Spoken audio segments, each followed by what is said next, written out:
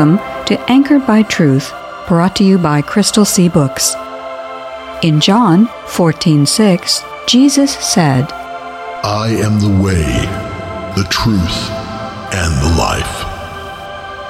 Our goal is to encourage everyone to grow in the Christian faith by anchoring themselves to the secure truth found in the inspired, inerrant, and infallible Word of God. I will raise them up a prophet from among their brethren, like unto thee, and I will put my words in his mouth, and he shall speak unto them all that I shall command him. And if thou say in thy heart, how shall we know the word which Jehovah hath not spoken? When a prophet speaketh in the name of Jehovah, if the thing follow not, nor come to pass, that is the thing which Jehovah hath not spoken. The prophet hath spoken it presumptuously. Thou shalt not be afraid of him.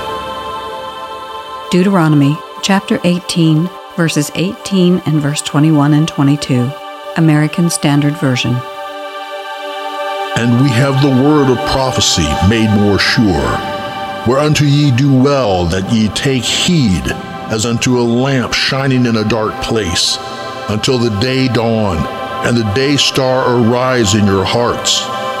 Knowing this first, that no prophecy of Scripture is of private interpretation, for no prophecy ever came by the will of man, but men spake from God, being moved by the Holy Spirit.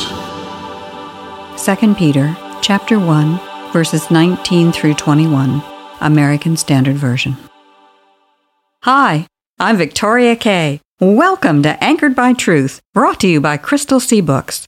I'm here today with R.D. Fierro, author, founder of Crystal Sea Books, and part-time environmental engineer. He takes out the recyclables at the office. But today, we're going to start a new series on Anchored by Truth to focus on one of the strongest lines of evidence for the Bible's inspiration, fulfilled prophecy. R.D., would you like to give us a little introduction for this series and maybe tell us what we're going to talk about today? I'd love to. As some of our listeners may remember, Anchored by Truth focuses almost entirely on demonstrating that the Bible is the inspired, inerrant, and infallible Word of God. Now, the foundational premise for this belief that the Bible is inspired, inerrant, and infallible is that any book that claims to be the revelation of an all-good, all-knowing, and all-powerful supernatural deity would have to possess at a minimum two defining attributes. First, that revelation would have to be consistent with what we can see from that being's created order and recorded history. And second, that revelation would have to contain evidence of supernatural origin. So we think that those two attributes would have to be, at a minimum, the attributes that would be associated with an inspired divine revelation. And so that's what we're going to talk about a little bit more in this series, and a little bit more today. We're going to talk about exactly how we can be sure that the Bible does contain evidence of supernatural origin. And in previous episodes of Anchored by Truth, we have offered 4 lines of evidence that we believe demonstrate that the Bible possesses those attributes. 1. The Bible is historically reliable. 2. The Bible has a remarkable unity for a book that was authored, from a human standpoint, by dozens of people over a period of hundreds of years. 3. Reading the Bible has changed thousands upon thousands of people's lives for the better. And 4. The Bible contains a substantial body of fulfilled prophecy, and many of the prophecies were made hundreds of years before their fulfillment. Well, before we get too far into our serious discussion, let's take a humorous look at some facts about the Bible using one of Crystal Sea Books' Life Lessons with a Laugh. This one is about how hard it can be to name something properly.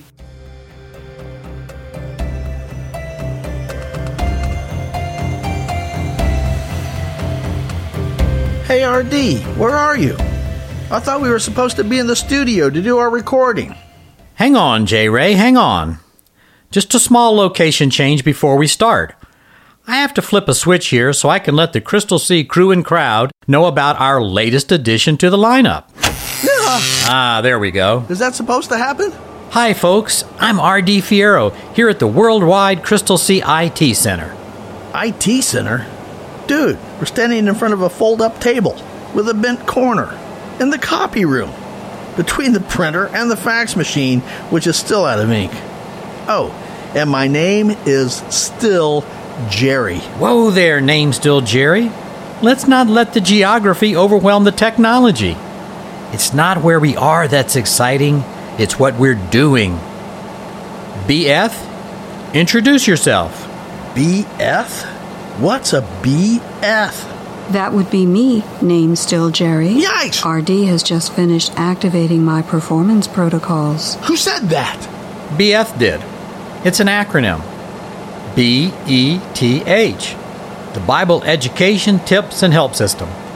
That's the new AI support app that we're launching today. Wouldn't it just be simpler to say Beth rather than BF? Quite right, name still Jerry. Beth is a shortened version of Elizabeth, which is the name of one of the most beloved figures in the Bible. Elizabeth was the mother of John the Baptist. That's what I was thinking. But my name's not name still Jerry. Just Jerry. Noted, just Jerry. Recalculating. Well, maybe Beth would work, but you know me. I like being a little creative. Yeah, right. That's not what I'd call it. Look, not to put too fine a point on it, but sometimes you have a little trouble with names. Not sure what you mean by that, Dismay J. Right. Look, you have a tendency to mangle names, and I'm a little worried about you mispronouncing BF and getting us in trouble. Well then, how about BATH, the Bible Assistance Teaching and Help System? You know, BATH. No, same problem. BARF, the Bible Assistance Review and Facilitation System? No. BEAST, the Bible Education Acceleration, Saturation, and Traineration System. There's no such word as traineration, no. BEST, the Bible Embarkation, Supplementation, and Transportation System? No, and now you're just making things up. Wow, Jay Downer, you're not making this easy. Did you implement that wheat bran suggestion I gave you a while back? Adequate fiber is essential to proper nutrition and digestion. Doctors recommend that men such as Just Jerry get 38 grams of fiber per day. I would be happy to assist you, Just Jerry, in calculating your current fiber intake. Also, Hey, my diet and fiber are just fine. Might need to make some adjustments to the system here. And what are we going to do with it anyway? for starters, the system will order soluble fiber for the lunchroom. Charging to Just Jerry's credit card. Wait, what? Charging now. Hey, wait! Well, Jay Brand, I thought it would be helpful for our listeners to get some Bible facts and figures from time to time as we talk about our life lessons from the Bible. For instance, a system. How many books are there in the Bible? 66 RD. And when was the first book written? There is general scholarly consensus that the earliest writings were recorded around 1400 BC, RD. And when was the last book written? The consensus is that the last book was completed prior to the end of the 1st century AD, RD. And how many authors wrote the Bible? An imprecise question, RD. Maybe you broke it, RD. Not at all, Just Jerry. Traditionally, there are 35 people named who are regarded as biblical writers. But they are actually more since the authors of some books, such as Judges, are not named, and for other books, such as Hebrews, the writer is disputed. But what? But there is really only one author of the Bible, God. Need I say more, J. Ray? Well, yeah, you're right. Well, we still have to figure out what to call it.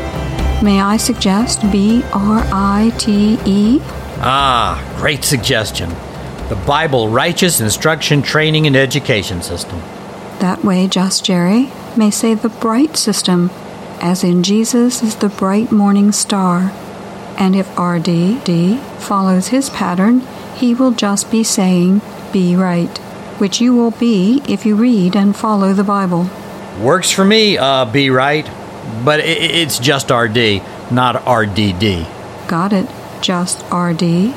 Not very creative, though. Recalculating. Ooh, you may be right, J. Ray. We might need to make some adjustments to B-Right's AI program. Sounds like it is functioning just fine to me. And little fiber's not a bad thing. Well, that's it from Jeremy. Oh, and it's still Jerry. Sure. Still Jerry. Sure. Me, RD, and the whole Crystal Sea AI crew for today. If you'd like to hear more, try out crystalseabooks.com, where we're not famous, but our boss is. Okay, so now we know that more than 36 people were involved in actually recording the documents that were assembled into the book we call the Bible. But those 36 people were all guided by a single mind, the mind of God. And one of the ways we know this is because sprinkled throughout the Bible are prophecies of all sorts, some of which have been fulfilled, and some that are still awaiting fulfillment. So let's start with a basic question. Why did God put so much prophecy in the Bible? Well, obviously no one, certainly not I, can understand the mind of God exhaustively about why he did anything.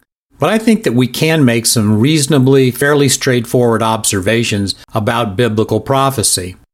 I think that it's quite likely that God put prophecy in the Bible to provide us evidence that the Bible's source, its origin, was supernatural. You know, most of the time as human beings, we can't tell what the weather's going to be in the next few days. We certainly can't tell who's going to win an election months or years from now, and we don't even know what teams will be in various sports playoff contests. But many of the biblical prophets gave very precise prophecies that were fulfilled dozens or even hundreds of years later in exactly the manner that had been prophesied.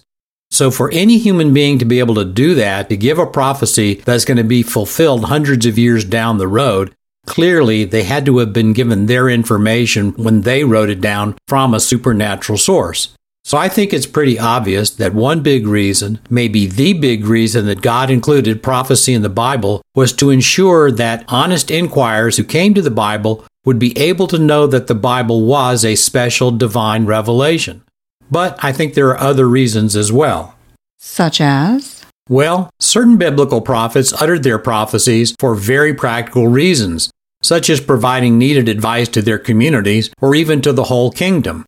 For instance, if you look at chapter 6 of 2 Kings, it relates a story where the prophet Elisha, now that's Elisha, not Elijah.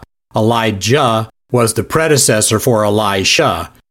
So the prophet in chapter 6 of 2 Kings relates a story where Elisha kept warning the king of Israel about the strategy that the king of Syria was going to use when they were warring against one another. So obviously, by Elisha warning the king of Israel about the king of Syria's strategy, that was giving a big advantage to the king of Israel. Well, the king of Syria got so frustrated about his plans being constantly discovered before he was ready, he thought that he had a spy in his camp. One of the king of Syria's advisors told him, no, it wasn't a spy. It was just that in Israel there was a prophet named Elisha who was giving warnings to the king of Israel. So, the Syrian king did what you would expect him to do. He sent an army to capture Elijah. But that didn't work out too well for the Syrians. As I recall, God struck the Syrians with blindness, and then Elijah was able to lead them into a place where they were surrounded by the Israelite army. Fortunately for the Syrians, Elijah told the king of Israel he wasn't allowed to kill the Syrians. In fact, Elijah told the king of Israel to feed the Syrians and then send them home. But the whole affair did end the war, at least for the time being. Okay, besides biblical prophets providing prophecies that have had an immediate practical benefit, what other purposes did prophecy serve? Well, this purpose is a little more subtle, but it's an important one.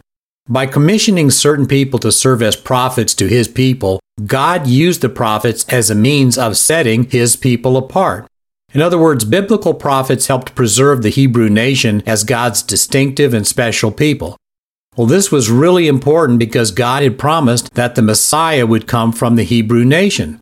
So if the Hebrew nation, if Israel and Judah had gotten lost in history, which just about every other nation from that period in history did, if Israel had gotten lost in history, it would have either been much harder or impossible to demonstrate that Jesus when he came into the world as a result of the incarnation, that Jesus came from the Jewish nation that had a Jewish history.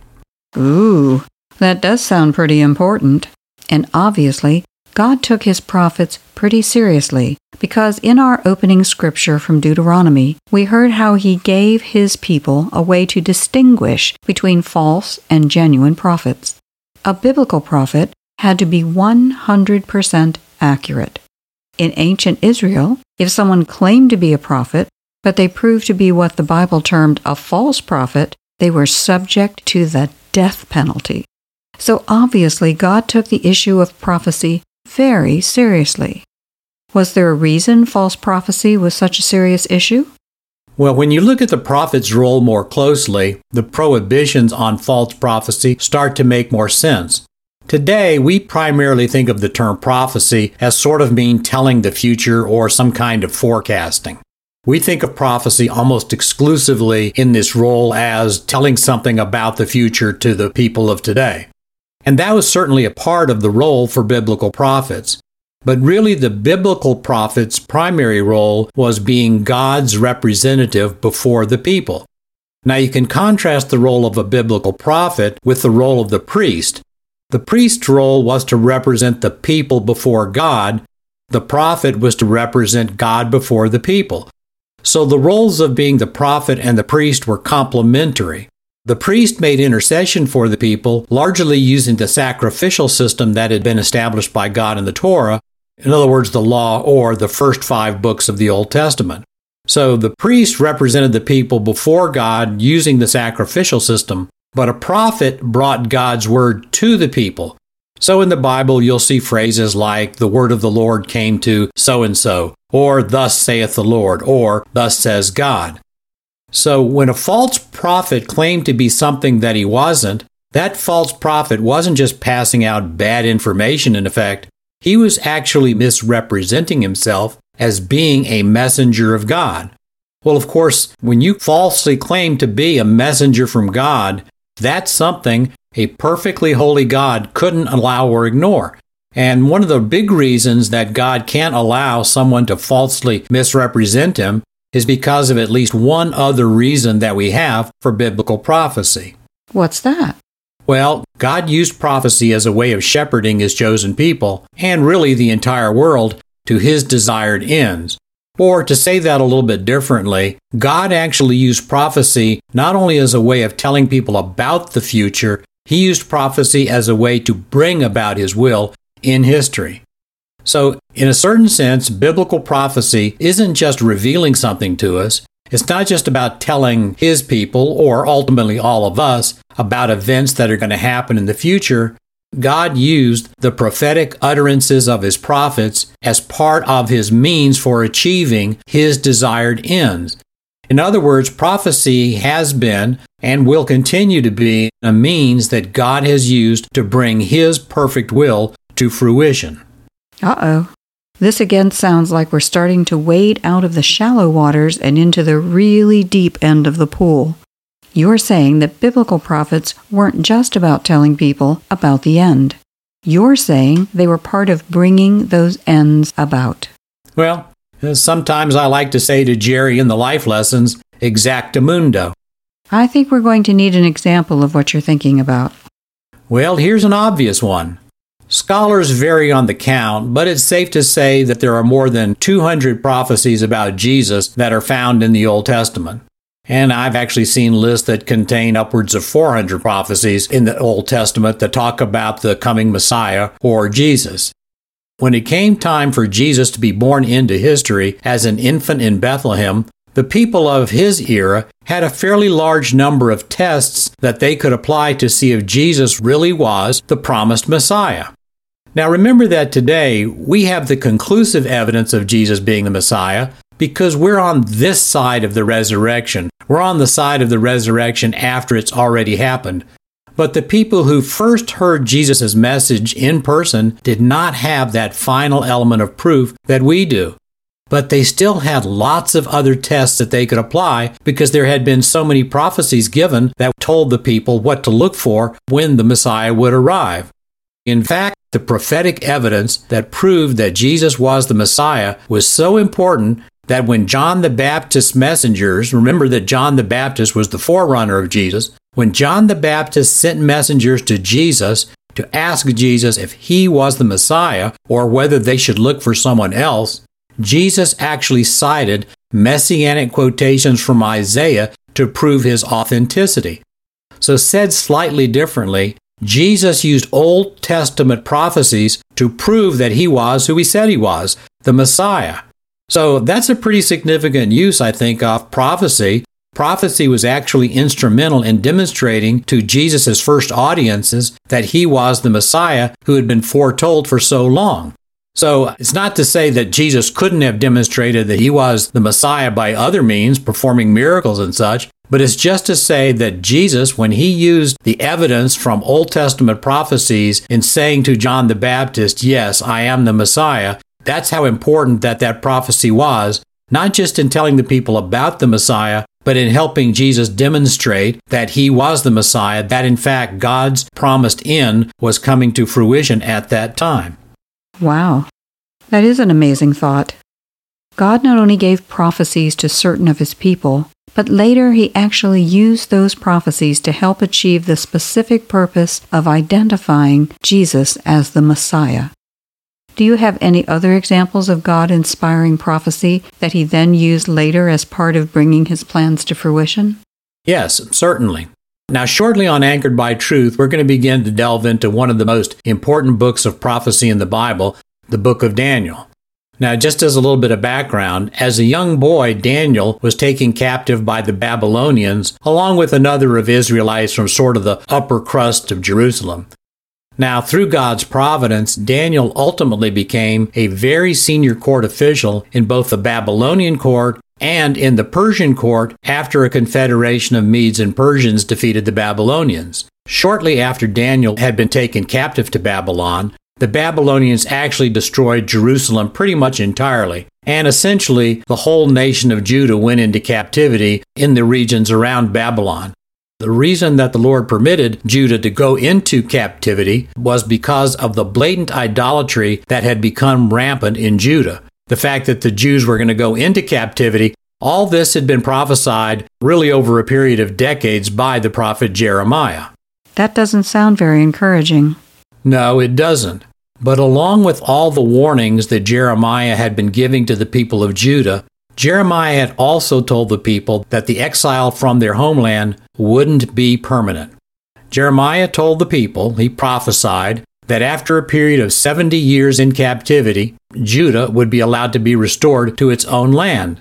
So now, back to Daniel, who is in Babylon and later on in the Persian court.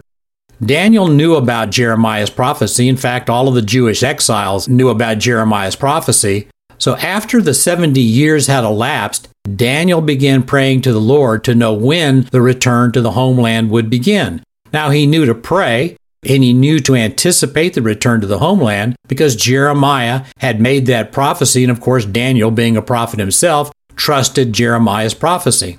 Well, shortly after the Medes and the Persians had conquered Babylon, the Persian Emperor Cyrus issued an edict that permitted the Jews to begin to return to their own land. Now, that sounds like great news, and for many people it probably was, but you have to remember that after 70 years, after 7 decades of being out of their homeland, a lot of the Jews who had been exiled had now built new lives for themselves in and around Babylon and its provinces. So you're thinking that many of the Jews would have become comfortable in their new lives and would have been reluctant to go back to what in essence was a ruined wasteland. It would have been very difficult to travel that distance in those days, especially to undertake such a difficult task as rebuilding a city and nation from nothing. Precisely. But because of Jeremiah's prophecy, many of the Jews had kept alive the hope of return throughout all those 70 years, and so since they were anticipating that return, they were actually much better prepared to make the journey and do the hard work once they knew that the time of Jeremiah's prophecy had been fulfilled.